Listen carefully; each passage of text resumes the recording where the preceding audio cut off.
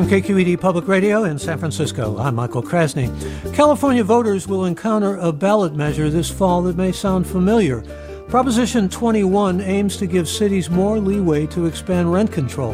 The measure comes 2 years after a similar initiative failed by nearly 20-point margin and a year after the state legislature enacted a rent cap. Then, our election coverage continues with a look at Measure RR. Caltrain is asking voters in San Francisco, San Mateo, and Santa Clara counties to say yes to a 1/8 cent sales tax to fund Caltrain's operations, maintenance, and capital projects. The measure needs to pass by a 2/3 majority. That's all next, after this news.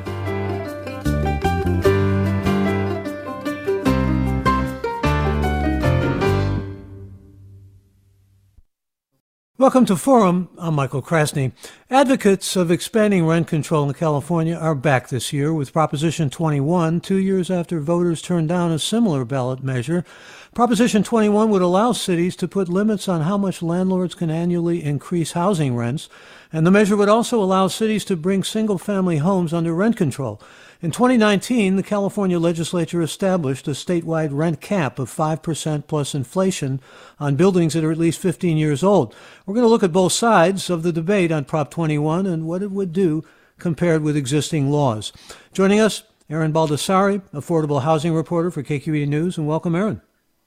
Hi, thanks for having me. Glad to have you, and also glad to have the two sides here. Deborah Carlton joining us, Executive Vice President with the State Public Affairs California Apartment Association, representing the No on 21 campaign. Welcome, Deborah Carlton. Thank you for having me. Good to have you, and also good to have Renee Christian Moya, who joins us from the Yes on 21 campaign. Welcome. Good morning. Good morning to you. And let me begin, Erin, with you, Erin Baldassari. I'd like to begin by just simply saying that this is another shot at the, for some of you who know this legislation, the Costa-Hawkins 1995 legislation, which would in effect change city and county power to enact rent control laws. But it feels a little bit, Erin, like deja vu all over again for California voters because Michael Weinstein of the AIDS Healthcare Foundation, who is putting a lot of money, they are putting a lot of money behind this proposition, did so in a similar proposition, Prop 10 back in 2018. What are the differences? Well, Prop 10 really was a more wholesale repeal of Costa-Hawkins. For Prop 21, I think the campaign learned their lessons. As you said earlier, Prop 10 was roundly defeated 2 years ago. And so this is kind of a scaled back version of the measure that voters were voting on 2 years ago. It doesn't repeal all of Costa-Hawkins. It just takes aim at certain provisions. So what are the provisions? What does it lay out? Right. So it's important to remember, and I think this was a big, something I heard a lot 2 years ago. Prop 21, like Prop 10, doesn't impose rent control throughout the state. That was a big misconception that I heard 2 years ago. So it doesn't do anything on day one. What it does do is it allows cities that want to have some form of rent control to allow buildings that are older than 15 years to be under rent control. And it also allows single-family homes or condos owned by people who have more than 2 units. You have to be a natural person with more than 2 units. And it would bring back vacancy control, which is probably one of the more controversial issues in this measure. And that means that when a tenant leaves an apartment or house, the landlord wouldn't be able to charge whatever rent they want. So this requires local governments that adopt rent control to increase rental rates by 15% during the first 3 years. We also have presently state law, which was initially forged by David Chu as Assembly Bill 1482, that allows maximum annual increases only up to 5%, plus regional inflation and protections against really going after long-term tenants. This is statewide, so what we're talking about is mainly changes locally, right? Right. So what's important to remember is that when Costa-Hawkins, that 1995 law that we keep referring to, when that legislation was enacted, it made it illegal to have rent control on buildings built after 1995. And it also froze local ordinances in place. So, for example, many cities across this, or actually just a few cities across the state, I should say, had passed rent control ordinances prior to 1995, cities like LA, San Francisco, Oakland, Berkeley. And those ordinances went in place in the late 70s and early 80s. And they prohibited rent control on new construction. And so when Costa-Hawkins was enacted, it said that cities that basically froze those buildings in place. So cities couldn't put rent control on buildings after they had enacted those rules. So for example, in LA, which imposed rent control in 1978 or 79, any buildings built after that were not under rent control. And Costa-Hawkins kind of froze that in place. So it's been a long time now since those ordinances were enacted in many cities that have rent control. And so Prop 21 would say, you could bring those buildings under rent control. And what does this do with single family homes exactly? So it says that that any natural person who owns more than 2 single family homes or condos, cities would be able to impose rent control on those homes. You talked about the state bill that was passed last year, and that did impose rent control on some single family homes that are owned by real estate trusts and corporations, but not by natural people. So, you could have a homeowner, for example, who maybe owns 3 homes or 4 homes, and that would not be under those statewide protections. But if a city decided to adopt a form of rent control, they could choose to put some of those homes under rent control. And could you just flesh out a little bit about this controversy you alluded to with respect to vacancy control, what 21 would do on that score? Yeah, so it would allow cities to bring back vacancy control. Prior to Costa-Hawkins, there were only 5 cities in the state that had some form of vacancy control: Santa Monica, Berkeley, Cotati, East Palo Alto, and West Hollywood. And they basically said, those cities said that if a tenant leaves, you can't just charge whatever the market rate is for the next tenant. You can only raise the rent by a certain amount. And so Prop 21 is saying cities could choose to do that again, and they would be required to allow a rent increase of 15% during the first 3 years. Again, if you've just joined us, Erin Baldassare is with us, affordable housing reporter with KQED News. And we also have the pro and con sides of Prop 21. Let me begin with the pro side with Renee Christian Moya, who is with the Yes on 21 campaign. And we got about 70% more rent paid here in California than the rest of the nation. Christian, is 21 going to change that, or to what degree do you believe it will? Well, absolutely. And again, thank you for having me this morning. We have to recognize that the housing affordability crisis in California has got to the point that it has precisely because we have allowed rents to increase far higher than we have things like wages. In fact, far higher than inflation. There was a study some months ago that the Financial Times looked at that showed that something like over half of the inflation rate in the United States as a whole was the result of increases in rents. In other words, rental costs are the driving factor in inflation in the United States these days. And so what we are trying to propose is to say, look, there are certain hot real estate markets in the state of California that not only need, but have asked for, they want to be able to expand their local rent control ordinances because they tend to be stronger than the statewide minimum that was set up by the state legislature last year. And so Prop 21 is an answer to that. It basically says to those local governments, you can have these protections, you can have these tools to enact the policies that you need. But for those cities and counties that don't need those protections, that don't want those kind of policies, they wouldn't have to enact them. Again, Prop 21 provides us that flexibility to be able to make those determinations at the local level. And as an example of that, here in LA in May of this year, the Los Angeles City Council adopted a unanimous resolution that called on the state legislature to loosen up restrictions on rent control. In other words, the Costa-Hawkins Act. That went into effect, or that resolution was passed in May of this year. That shows a very clear determination by some of our cities to do more. And the trouble is right now that the status quo doesn't allow them to do so.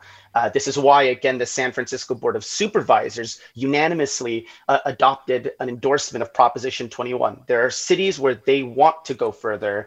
The state should allow them to do that. Prop 21 will allow them to do that. Yeah, and we should say Bernie Sanders is behind it, and so is the California Democratic Party. And by the way, if you'd like to join us, we do want to hear from you. If you have questions about Prop 21, we're going to hear from the other side in just a moment. But if you've decided how you're voting, how'd you come to that decision? And what are your thoughts about rent control and the state's current rent cap? You can give us a call now, and I invite you to do that. Join us at 866-733-6786. Number again for your calls, toll free, is 866-733-6786. You can also get in touch on Twitter and Facebook. We're at KQED Forum, or email any questions you might have or comments to forum@kqed.org. Let me bring Deborah Carlton into this, Executive Vice President of State Public Affairs with California Apartment Association, representing No on 21. And a lot of the No on 21 seems to come down to studies that have done, and there are a great number of them, and many economists who are saying not only rent control doesn't work, and we've got rent control in San Francisco, Berkeley, and other cities where essentially we've seen declines in overall potential housing availability and production of housing. Is that your main argument against 21? Yeah, that is. The studies, and any legitimate economist will tell you that if you want to see your homeless population increase, or you want to see a decline in housing production, impose rent control. The biggest problem with our housing prices today is we don't have enough of it, and we don't have enough vacancy. So while rent control would help people in place at this time, it will not help the future of California. We don't have a balance of our jobs and our housing today. Cities and the NIMBYs have gotten in the way of making that happen, and we don't have enough affordable housing. So it is extremely important that we not have a knee-jerk approach to the answer, which is Prop 21, and that's to put rent control in place. I think it's going to make our housing situation much worse. And you're saying it's less profitable for builders to construct housing when you have rent control, aren't you? Yeah, well, for example, in San Francisco, it's $1,000 a square foot to build, and it will take you, in some cases, almost 10 years to get that building constructed. They're never going to be able to see a return on their investment in cities that have tight housing markets if you don't allow them to have at least a decent return. AB 1482 was the answer, and is the answer, to at least a reasonable rate of return if you're forcing individuals to have a less than CPI increase in their housing like you have in San Francisco. That's a big problem. Okay, we're going to break away for just a minute or so. If you would like to join us again, you are invited to do so. Call us toll free at 866-733-6786. That's 866-733-6786. This is Forum. I'm Michael Krasny. We're doing election coverage, and we're talking about Proposition 21 on the California ballot that would allow California cities to expand rent control, with Aaron Baldessari, who is affordable housing reporter for KQED News, Deborah Carlton, Executive Vice President of the California Apartment Association, with the State Public Affairs part of that, and she represents No on 21, and Renee Christian Moya, who represents Yes on 21. We do want to hear from you, and if you have questions, or if you've decided how you're voting, let us know what your decision is, and you can let us know what your thoughts are about rent control in general and about the state's current rent cap. Governor Newsom has said, for example, that the statewide rent control essentially is the nation's strongest, and these rent caps are protection again as far as renters are concerned. You may disagree with the governor, but that is essentially his take on this. And he says the short-term eviction relief also is good for Californians. 21, on the other hand, the governor says risks diminishing availability of affordable housing in the state. If you want to weigh in, we do want to hear from you. And our guests, as I said, represent both Yes and No, as well as Aaron Baldessari. And before I go to calls here, Aaron, I want to go back to you for just a moment. Why have these, go back to Prop 10 for a moment, as well as Prop 21 now. You have to ask why these can't go through the legislature. I always ask. Well, I think that AB 1482, which was that rent cap law that passed in 2019, was an attempt to create some sort of compromise measure, kind of in an effort to prevent another ballot measure that we're seeing. Obviously, it didn't work. Otherwise, we wouldn't be here talking today. But, I think it's interesting to see who is backing this campaign. You mentioned Michael Weinstein of the AIDS Healthcare Foundation. He's really been advocating for rent control, and, he's a highly controversial figure. He often gets involved in things that you might not think have anything to do with providing healthcare to AIDS patients. But he has come out in support of this. He has very deep pockets. And he said that, AB 1482 wasn't good enough. This law that was passed in 2019 didn't go far enough in providing rights to tenants. And, I think a lot of tenants advocates would agree that it didn't go far enough, that they would like to see a repeal of Costa-Hawkins, or at least some of the provisions repealed, which is what's being proposed with Prop 21. And I mentioned who was supporting the measure. I should say those against it include Governor Newsom, as well as the California Apartment Association and Essex Property, as well as Pantheon Real Estate and California Seniors Association League, Advocates League, excuse me. So that's the lineup on both sides. Let me bring a caller aboard here. And Alana is our first caller. Good morning. Hello. Hi, Alana, join us, please. Hi, thank you for taking my call. Sure. I am a very small housing provider. I own a duplex in Richmond, which we bought before rent control was passed in Richmond. And I just want to talk about something that comes up a lot in these conversations, which is the idea that all rent control laws, local rent control laws, have to have a provision that allows housing providers to make a fair return on their investment. Now, this language is required by law, or it is a great risk of being challenged in court. So all the local language always includes something around fair return, some process by which housing providers can apply for a rent raise to cover the costs of providing housing. For example, a new roof or a paint job to keep buildings up to code, safe, and habitable. Unfortunately, in these jurisdictions like Richmond, like Berkeley, like Oakland and San Francisco, this process rarely results in an actual rent raise that will cover these costs, because the mission of these organizations is to keep rents low as legally possible. And so keeping up with the costs of providing housing, with the costs of these programs themselves, which are very expensive, they're very expensive bureaucracies, and with the cost of rising property taxes, becomes really quite impossible over the long term. And so fair return is really a myth and a farce. We are not allowed to keep up with costs. Alana, let me jump in here because in the interest of time, I think you've made your point. I want to get a response from Renee Christian Moya. Renee, trying to keep landlords from getting a fair rate of return? Wow, I actually wanted to respond to a few things, because I think that some of the way that this discussion has kind of evolved has, I don't think, been very fair. I think a number of the assertions that have been made. But on the fair rate of return, let's be very clear. That is a process that is regulated by the courts. It looks at net operating income to determine whether or not a landlord is staying in the black.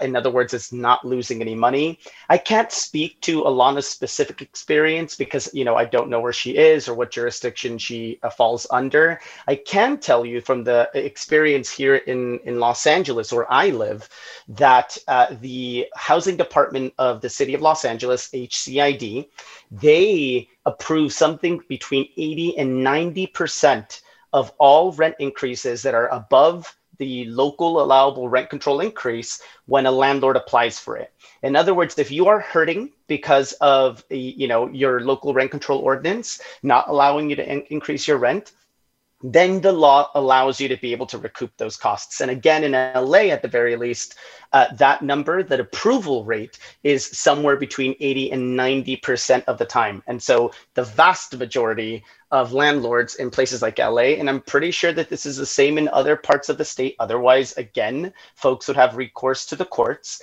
then they do allow for those rents to be increased further than that. And so I wanted to be able to make plain that. I also want to just I'm sorry, I want to get another caller aboard here, and in the interest of time, let me go to Lewis next, who's been waiting patiently. Lewis, please. Good morning, Michael and guests. I have some observations about how rents got to be where they are. And it seems to me that it has everything to do with political decisions in the past and the fact that many people want to live in California. And if this is a general problem with these two issues, why are landlords the only ones that are being asked to pay for this? Can I go to you on that, Deborah Carlton? And I thank you for that.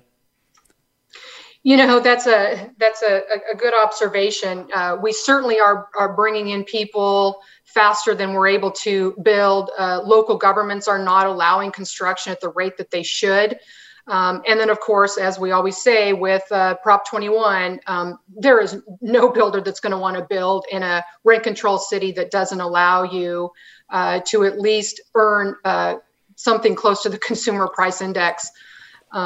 It's just not going to happen. It's going to make our situation worse, our homeless situation worse.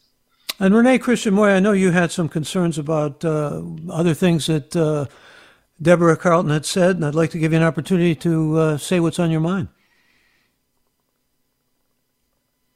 Well, absolutely. There are a couple of things that we have to look at. First off, there's been a lot of talk of AB 1482. AB 1482 allows rent increases of up to 10% a year. In practice, this has looked at like increases of above 8% in LA County and in the surrounding areas. This is an allowable rent increase of above 9% in the San Francisco Bay Area because of slightly higher inflation. And that means, by the way, that this is a study that Zillow released right after the passage of AB 1482, that only 7% of renters in the state of California are being effectively protected by AB 1482. This is not a knock on AB 1482. I think it was an important change in the law, but it wasn't the answer to the issue.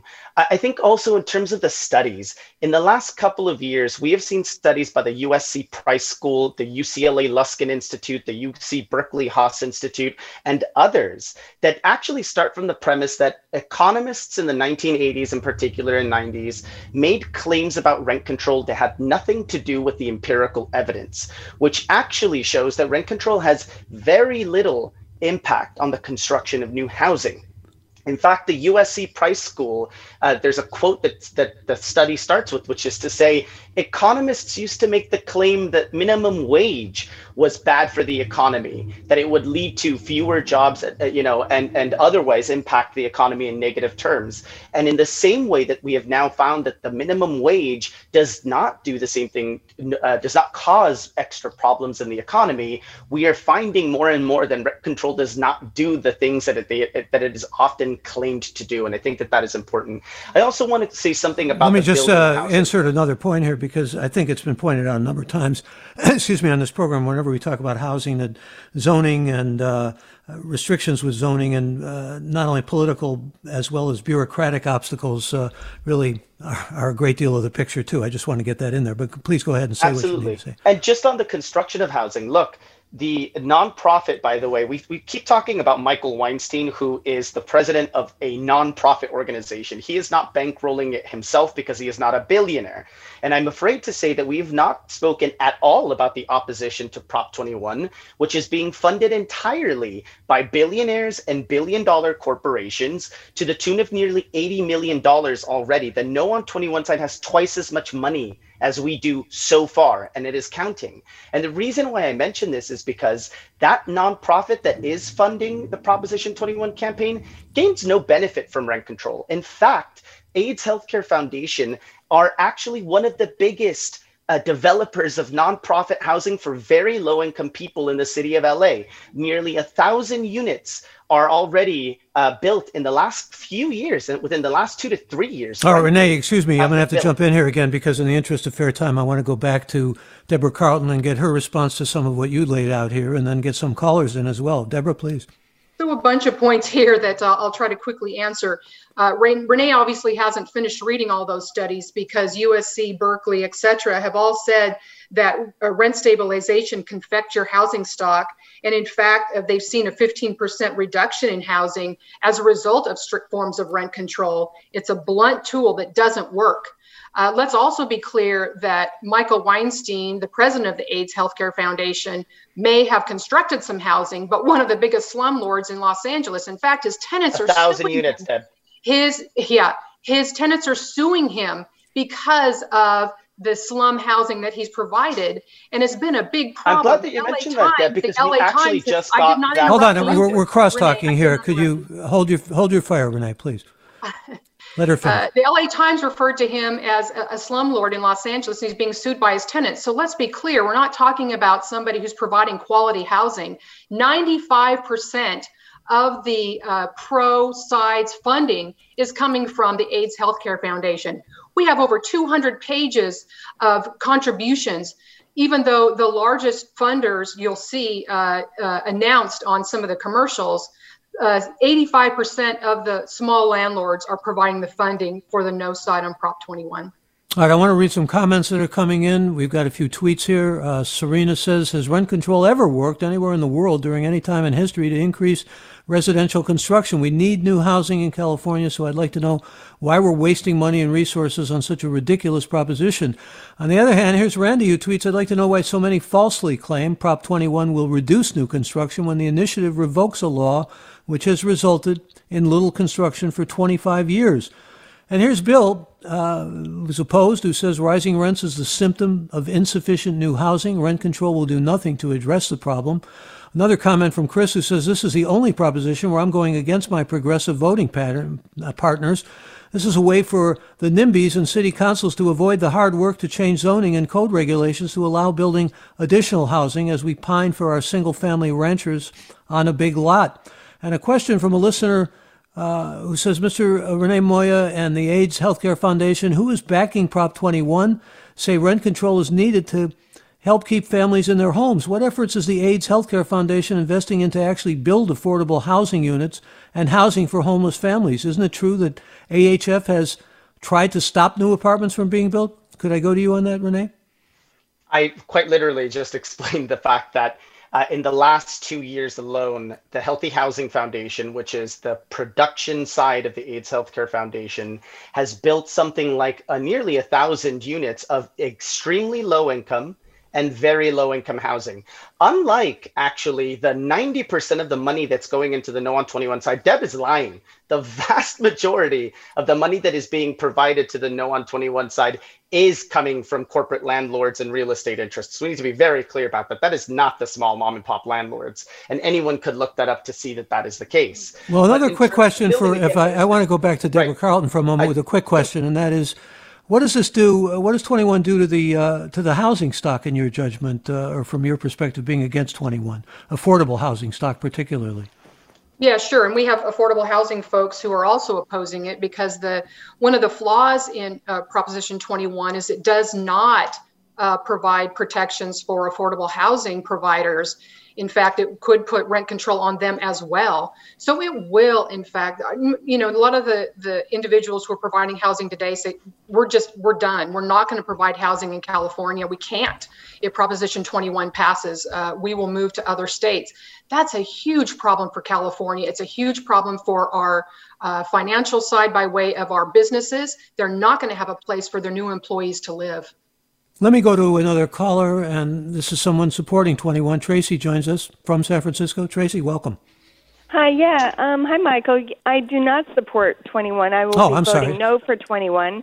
And here's the reason. Before you say that, the Board of Supervisors unanimously endorsed 21. Well, our same Board of Supervisors here in San Francisco have also unanimously endorsed tenants to not pay rent permanently, that is small print impacted by COVID. before you say that Bernie Sanders endorses Prop 21 also. We all know that Bernie Sanders wants everything to be free college, free health care, etc. What you have here is an ad that says keep families in their homes. What, keep families in their homes for free, paying little or no rent? That's where this is going. This is the illegal taking of private property here. Live for free. That rent pays for all of the utilities and the high cost of living that landlords have to pay in order to provide housing. But none of that is considered. Tenants are always, they want to pay rent last. That should be the top priority payment bill of the month for tenants. I'm voting no. I'm going to have to say goodbye to you because we're coming up toward the end here, and I want to go back to our reporter, Aaron Baldessarian. Aaron, a question from Casey who says, what happens to rent-controlled units when market rates plummet as they are right now with 21? That's a good question. I think it would depend on local ordinances. If there is rent control involved, I know that, in San Francisco, there was a provision to allow landlords, if they were reducing rent because of COVID, to not have that count towards rent control so that it wouldn't reset the rent at this lower rate. But that would be a question for local ordinances. Again, Prop 21 does not impose rent control across the state. It allows cities to adopt their own rules. And so that would be kind of on a case-by-case basis, city by city. And if we've just got about a minute left here, Aaron, can you, we've been talking about who supports and who is opposed to this measure. Anything that we know from polling at this point about where things stand? I haven't seen poll numbers, but folks that I've talked to are, I guess optimistic or pessimistic, depending where you stand. But folks generally don't see that this has likelihood of passing. There's still a lot of confusion about what the proposition would do. And, obviously voters turned it down 2 years ago. So well, I hope we have. I'm sorry, I was going to say I hope we've diminished some of that confusion, and I think you've helped us here, Aaron. I appreciate it, and also thank Deborah Carlton and Renee Christian Moya, representing the no and yes on 21 campaigns, respectively. And we're going to talk all about Caltrain in the segment ahead with Dan Brecky, so stay tuned for that. That's next. I'm Michael Krasny.